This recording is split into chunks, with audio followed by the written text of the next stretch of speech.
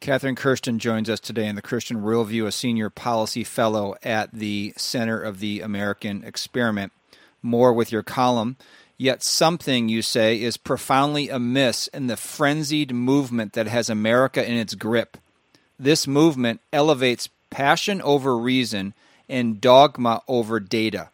It contemptuously rejects and attempts to silence calls for objective analysis as self-evidently racist.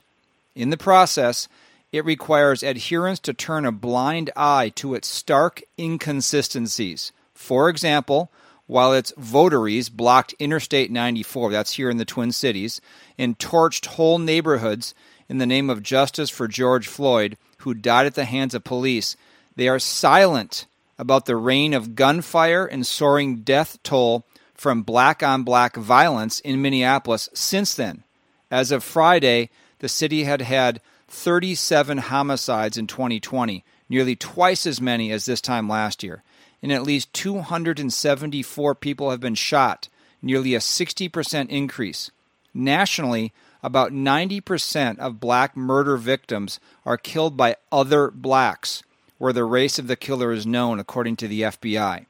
We're being told, Catherine, and even from those within church denominations, the president of the Southern Baptist Convention saying, this isn't the time to look at statistics and facts and data.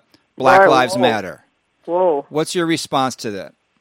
We should always look at suggestions about public policy moves dispassionately in terms of data, in terms of facts. When people are carried away by emotion-stoked frenzy, especially in the current environment of the COVID lockdowns, where hysteria has built for a number of months.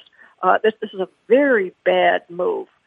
We shouldn't let extremist voices whose own conduct is so inconsistent with the principles that they espouse, such as Black Lives Matter, who, as you just read, purport to be very concerned about black lives, but in fact are completely silent on the death of toddlers in inner-city gun violence and never show interest when young black men are killed by other black men, but only the very rare instance where an unarmed black man is killed by police.